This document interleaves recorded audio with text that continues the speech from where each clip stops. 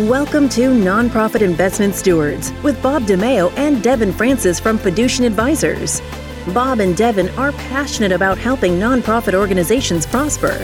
Whether you oversee endowment, foundation, or retirement plan investments, this podcast exists to help stewards improve performance, reduce costs, and discover strategies that enable your charitable organization to prosper and advance its mission. Now, on to the show.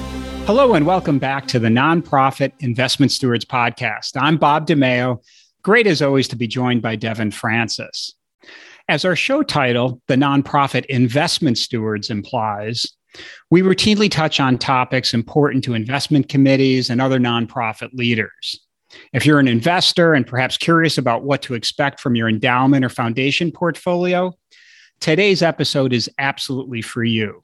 We're very fortunate to be joined by one of Wall Street's best-known strategists who's about to share super timely insights on stocks, current valuations, inflation, and more, and how all that could possibly impact your portfolio. I'm very eager to jump into that, but before introducing our guest, Devin, how are you doing today? I'm excellent, Bob. Thanks for asking. We are so excited to be joined by David Bianco today. David is the Chief Investment Officer of the Americas at DWS Group. He is a chartered financial analyst. He received his BS from the Wharton School. And as Bob mentioned, he is a very sought-after Wall Street strategist who publishes his own research, appears in many publications, as well as numerous media outlets, including CNBC. So, David, thank you so much for taking time to join us today, and it's great to have you on the show. Thank you, Devin, and thank you, Bob. Great to be here. David, so good to have you on this show. And maybe before we jump to specifics, perhaps you can start with your role and how you attempt to help investors navigate these markets and economies and such. Sure, Bob. I am the Americas CIO at DWS. We're a global investment manager across active, passive, and alternative investments, about $1 trillion in assets under management worldwide. My role is to help shape and communicate our macro views to both our portfolio managers and our clients who are employing our strategies. And I also head the active equities group that's based in New York, where we have a little bit more than $20 billion of equity mutual funds, active funds, and separately managed institutional accounts. And it's just a pleasure for me to work with the portfolio managers every day. And what I do is work with them to help connect the macro to the micro, pick securities, and guide these strategies where appropriate with certain macro inputs. Excellent. Thank you, David. So why don't we jump right into it? Here, listeners are probably tuning in around year end of 2021 or the beginning of the new year. And perhaps we could talk a little bit about stocks and your thoughts on valuation levels, particularly for U.S. stocks. Sure. I normally focus on the S&P 500. However, global equities and large cap to small cap equities are areas we invest in, and segments of the equity market constantly on my mind. We have many benchmarks across the equity market globally that we are tasked with beating. So I think I stay focused on many parts of the equity market, but the S&P 500 tends to be the great benchmark and still the dominant part of global equities. The S&P 500 has been doing extremely well since the end of the pandemic, and we are at close to all-time highs. We had a bit of a pullback right after the Thanksgiving holiday on COVID variant concerns, but for the most part, the S&P has marched upward steadily since April of 2020, with gains that are about 50% from where the market was in February of 2020 before the pandemic hit. And that follows a prior bull market and expansion of nearly 11 years. That's just been absolutely terrific. And the S&P 500 has pretty nearly tripled from where it was during its 2007 highs. So it's been an incredible equity market. And the past 2 years have been a straight upward march, led by growth stocks, led by mega caps.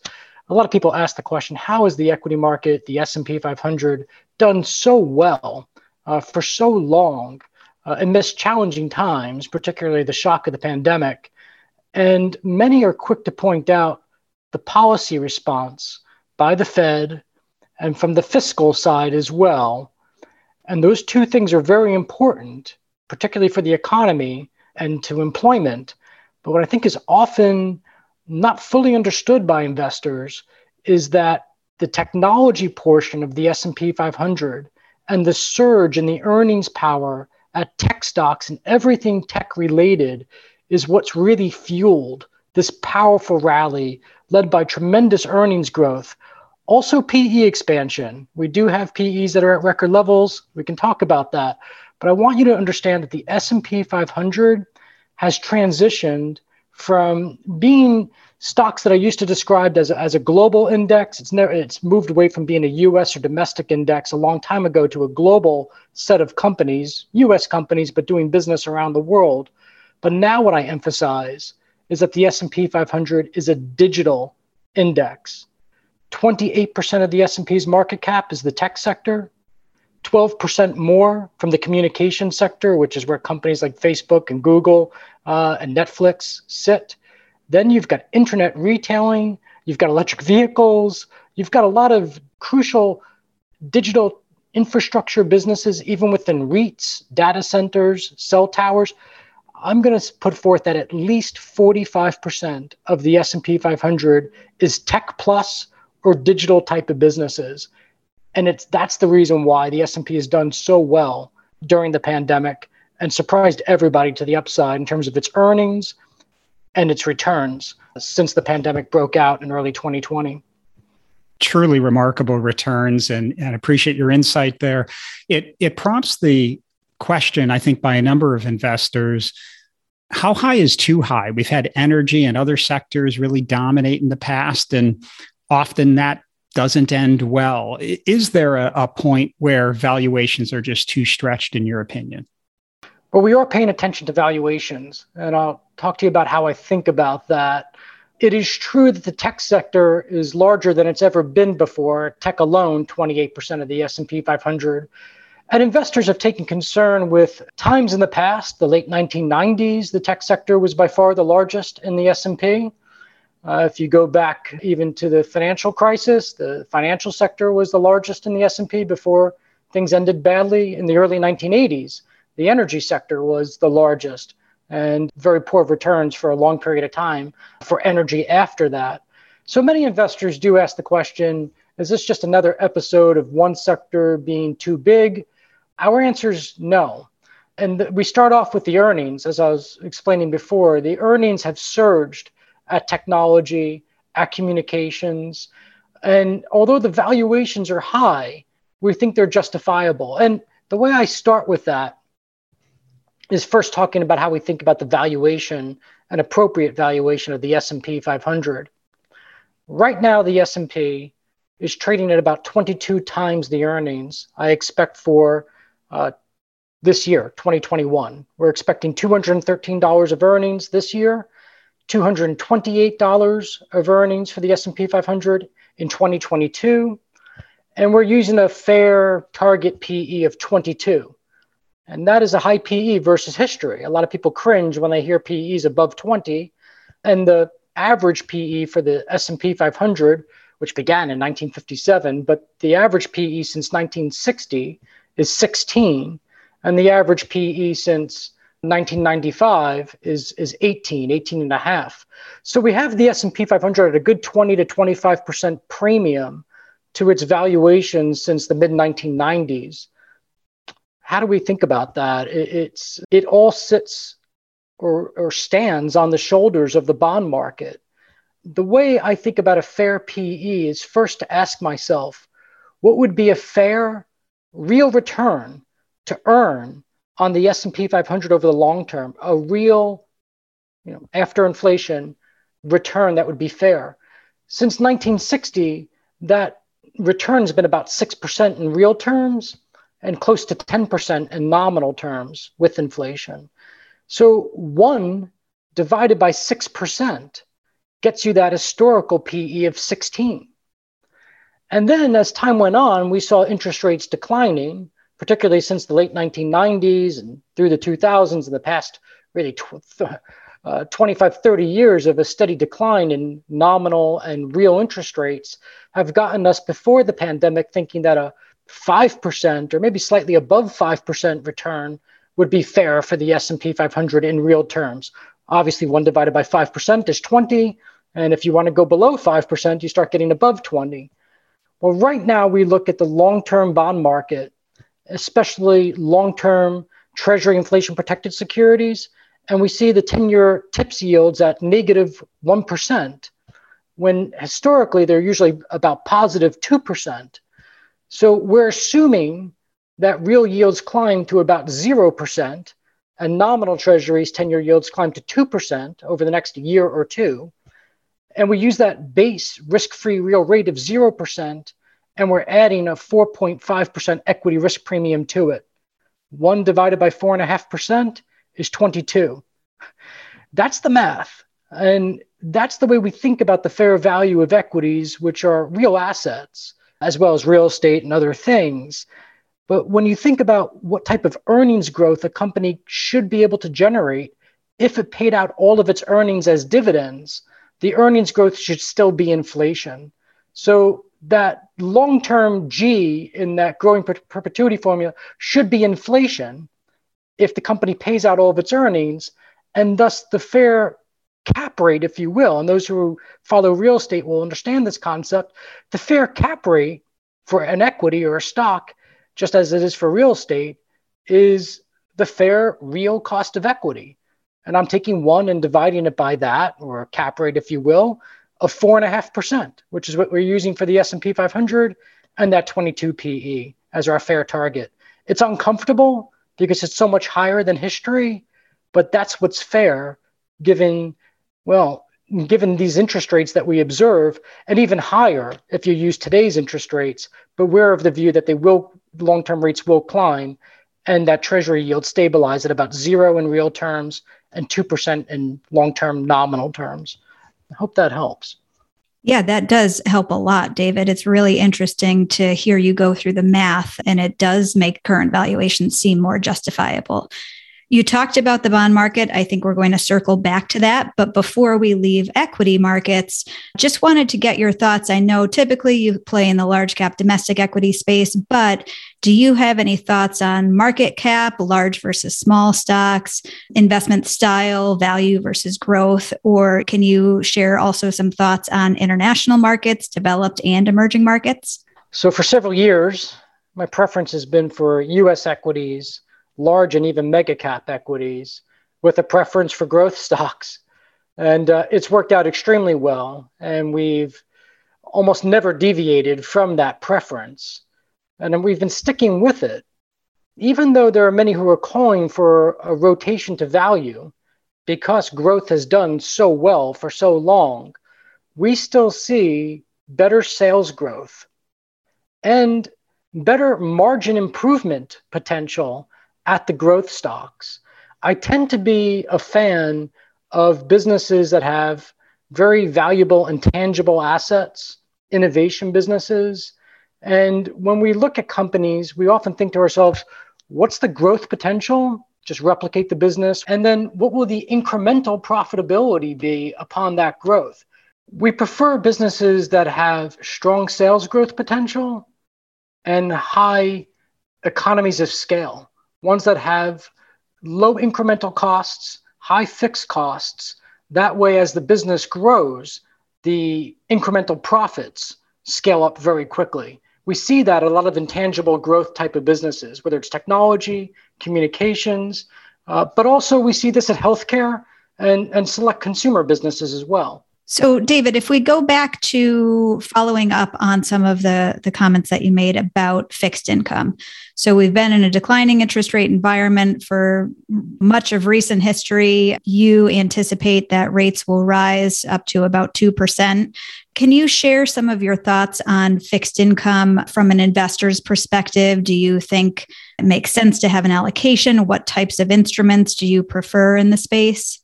Let me start with one of the foundational principles that I use when it comes to thinking about interest rates. And the first is a conceptual question of what should be the fair return for taking absolutely no risk at all. And I'm of the view that in a world where inflation risk is moderate, and we need to monitor that risk given the pandemic and the fiscal policies that have come ever since. But if inflation risk is moderate, to me, the fair return for taking no risk at all in a very affluent world where there's a large savings pool, the fair return for taking absolutely no risk at all in real terms, in my view, is 0%.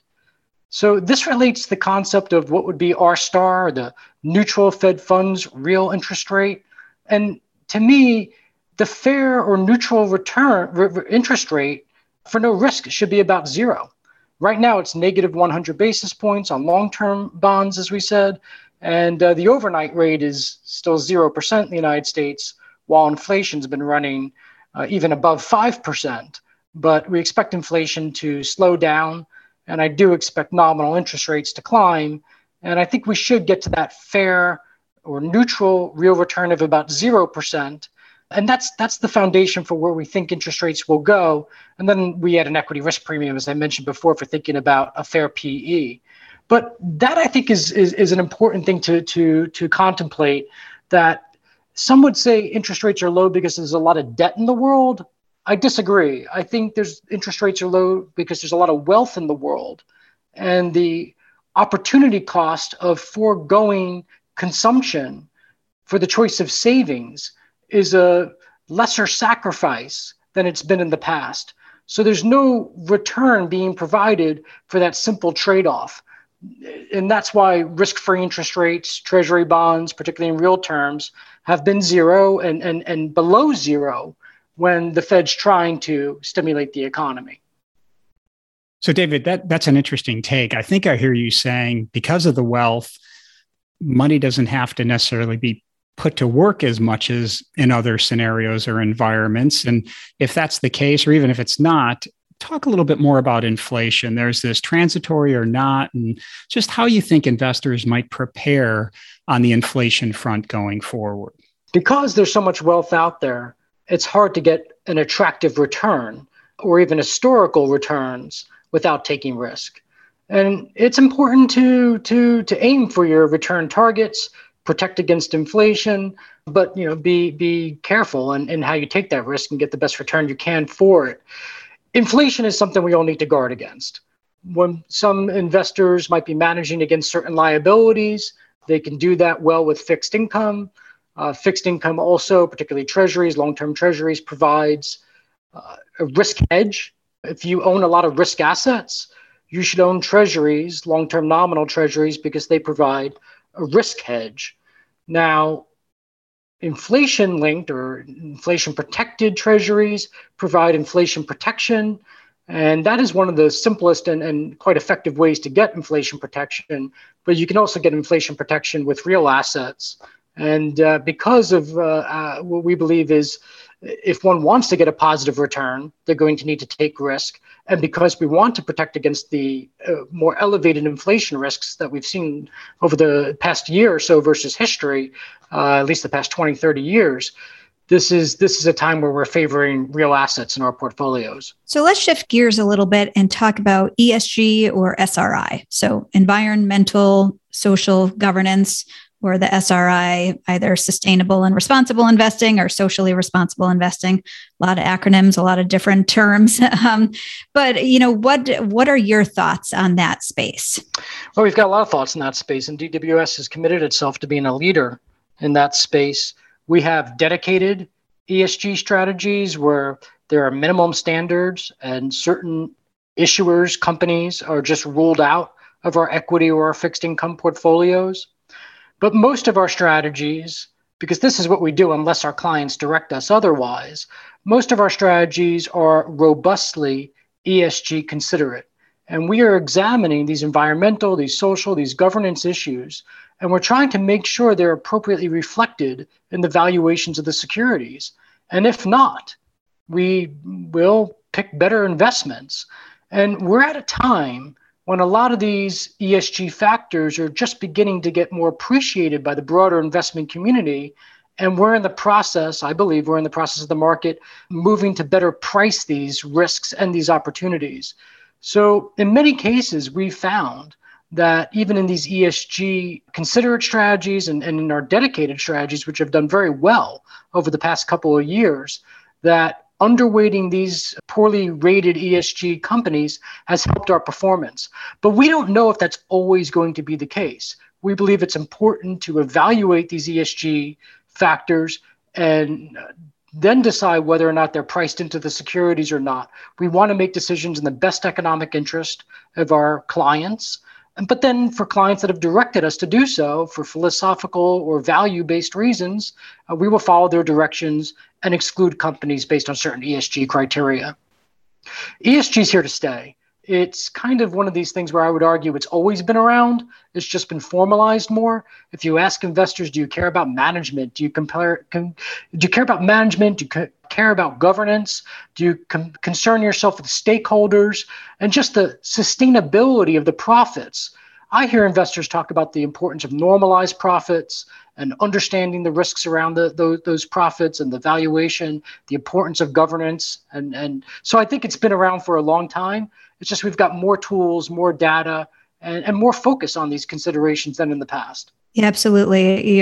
You're spot on when you say ESG is here to stay. For investors that would like to incorporate a sustainable and responsible investing approach, do you think that it requires sacrificing returns? What are your thoughts on that? I don't think it requires sacrificing returns. Well, first, I think it's important that if the strategy is ESG considerate, that the investment manager needs to make every effort to make sure they're not sacrificing returns. But there are some strategies where clients have asked for minimum standards and for certain companies to be ruled out.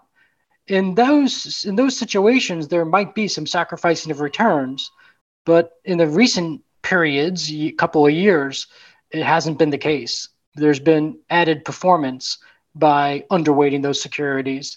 So it's something that needs to continue to be managed actively, proactively, and there's no simple answers. Some of these companies that do have ESG concerns are addressing them, and many in the investment community are engaging with management teams to share views on these matters and hear from the management teams about their plans. And then the market is always trying to price these things as best as possible. So in a world where markets are not always efficient at all times, at all securities, but over time, it generally moves to being more efficiently priced. We want to make sure that if there's an ESG risk premium built into a security that is sufficient and attractive for certain portfolios, those are appropriate investments. David, let's take a look now at your outlook. Maybe we'll make this a 2 or 3 part question, actually. Love to hear your outlook for the markets over the coming 1 to 3 years, and also have you share perhaps what your greatest concern is, and then what the greatest opportunity might be for longer term investors, like a nonprofit leader overseeing an endowment or a foundation portfolio. So it's been a great equity market, particularly in the United States, the S&P 500 since early 2020, after the lows when the pandemic first broke out. It's a new cycle. It's a new bull market. I'm not sure how long this one's going to last. And at this stage, I'm not confident that it's going to be a very long cycle, like 10 or plus years, such as the prior cycle was. It might be a more short-lived cycle. I don't think we have a recession in 2022 or 2023. But at this stage, I don't think we should be comfortable with the idea that it will be much longer than 5 years. In many ways, the economy is running a little hot. We've got inflation pressures a lot earlier than normal. And this might not be as much of or long-lasting of a Goldilocks economy as the prior expansion was. That said, I do think the S&P delivers another good year of returns in 2022, mid-single digit, normal type of S&P returns, fueled by earnings growth of about 7% and a stable PE of about 22, as I said, which assumes that interest rates don't shoot up and assumes that the Fed doesn't need to aggressively hike in late 2022 or as seen into 2023 by the market. So in short, we're thinking it's another good year of equity returns, and that could continue for another few years, provided inflation comes down. and provided inflation comes down without the Fed needing to be too aggressive in its measures to fight it. So we think it's a good equity market. Inflation is a risk. One of the ways to protect against inflation is real assets. One of the ways to protect against the possibility of the Fed having to aggressively hike rates to fight inflation is to own banks. One of the few sets of businesses that do better as interest rates go up and make more earnings are banks. Higher interest rates are good for banks. Fed hikes are good for bank profitability, as long as those Fed hikes don't trigger a recession and a credit cost cycle. So we're preferring real assets, equities. Within equities, we are still tilting a lot toward the best businesses, digital businesses, and these banks for the view that rates will climb.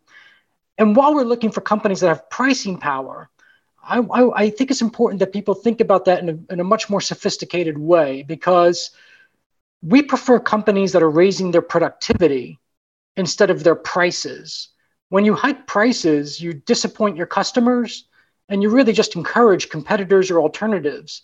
So a lot of these companies that are hiking prices right now may find that harms their longer term profitability. Also, in many cases, they're only hiking their prices because their costs are going up, and you'll find their replacement cost of their assets will go up as well over time. So we think there's more economic or real pricing power at businesses that have very low tangible cost base because they have high intangible costs and assets. So again, we prefer these tech businesses, these communication businesses, banks, healthcare. That's where we're overweight. And for investors that may not have that type of risk budget, we do think that one of the lower hanging fruits, it may not be the best returning part of the equity market, but we think it should be attractive returns. Utilities, REITs, infrastructure. In my view, there's a lot of good inflation protection to be found. Utility companies, infrastructure companies, a lot of these are plays on clean energy as well. I like to think of energy as being something that in the past was transported as a solid, then it became transported as a liquid and a gas, but it's going to be transported as a current through the wires, through the electric grid. And the utility companies have that very valuable distribution system, and they're going to be involved in the cleaner generation as well of energy. So I think utilities are a great bond substitute with inflation protection and at lower risk than many other equities out there. So I think for somebody trying to manage against certain long-term liabilities, utilities, REITs, they belong in the portfolio. Wow. So we have really covered a lot. Given that our listeners include not only nonprofit leaders, but also investment committee members and other types of folks, what other recommendations or key points would you like to share with them? I run an active equities group at DWS. I'm a big believer in active management. You heard from me that I'm still a fan of large cap, mega cap growth stocks out of the S&P 500. But we do need to look for some alternatives. We do need to be diversified against what's become the dominant part of the equity market in the United States for good reasons, but it is the dominant part. So we are trying to find securities outside of the biggest tech and communications companies, and we're finding them. We also think there's good opportunities in healthcare, and we are looking abroad, and we are looking more at small caps. But what I would say to you is do not give up on active management. Because alpha, it's not inflation, and it's a risk-adjusted return. And if you can generate 50 or 100 basis points of alpha in this negative real interest rate world, that is a tremendous boost to the real return of your portfolio. So the importance of active management to try to add economic value at a time of low returns for taking no risk, unless you're willing to take some risk. Active can be very important, and active management and diversification across the asset classes is crucial to making sure you're not overly exposed to these companies that are great companies, but have become the dominant parts of the U.S. equity market. Wonderful insights, David. Thank you so very much. But before we let you go, you're obviously covering a lot on the professional front and very busy, very engaged. Just curious about David Bianco, the person, outside of your professional activities. What do you really enjoy doing? Thanks for that question. I enjoy being with my family. I got two boys here. I live in Long Island, and my wife and my two boys, we Even as a family, we play some golf, we go skiing. Those are some really special moments when we get to do those things as a family. And I live and breathe markets. I love economic history. I love the markets. It's what I do. I wake up in the morning and I focus on what's going on around the world in markets. And it's just never ending intellectual stimulus. And it's an honor, it's a privilege to work in this business. You're always a student. And that's what I enjoy very much about what we do. Well said. Well, David, it's really clear that you're passionate and very knowledgeable about the work that you do. We are so appreciative of not only your time, but also your expertise and the wonderful insights that you've shared with us. If listeners would like to learn more or perhaps access resources, how might they do that? Well, I would invite any listener to visit the DWS website, www.dws.com. And look for me, David Bianco. I publish weekly publications, thought leadership publications under the America's CIO View title. And you can see everything from our equity market targets, our sector allocations, our S&P earnings estimates, our valuation models. We put a lot out there. And for those who appreciate this type of analysis, I think we're very transparent and willing to provide our best insights to our close clients. Well, David, thank you so very much. You've covered so many topics that I know will be of interest to our listeners. And thanks also to our listeners who include investment committee members, board members, CFOs, and other nonprofit leaders overseeing investment portfolios. Devin and I want to make you aware of a useful tool at Fiducient that we call an observations and considerations analysis. It provides a high level, but really, really useful look at your portfolio's allocation, diversification, costs, and more. If you oversee an endowment or a foundation and you like these complimentary insights, ping me or Devin on LinkedIn or at the show email address. So thanks once again, David. We really appreciate your time. Thank you for having me. And thanks to all you good stewards for investing your time to help your nonprofits prosper. We'll connect with you soon on the next episode. Thank you for listening to the Nonprofit Investment Stewards Podcast. Click the subscribe button below to be notified of new episodes and visit fiducientadvisors.com for more information. The information covered and posted represents the views and opinions of the guest and does not necessarily represent the views or opinions of Fiducient Advisors. Content is made available for informational and educational purposes only and does not represent a specific recommendation. Always seek the advice of qualified professionals familiar with your unique circumstances.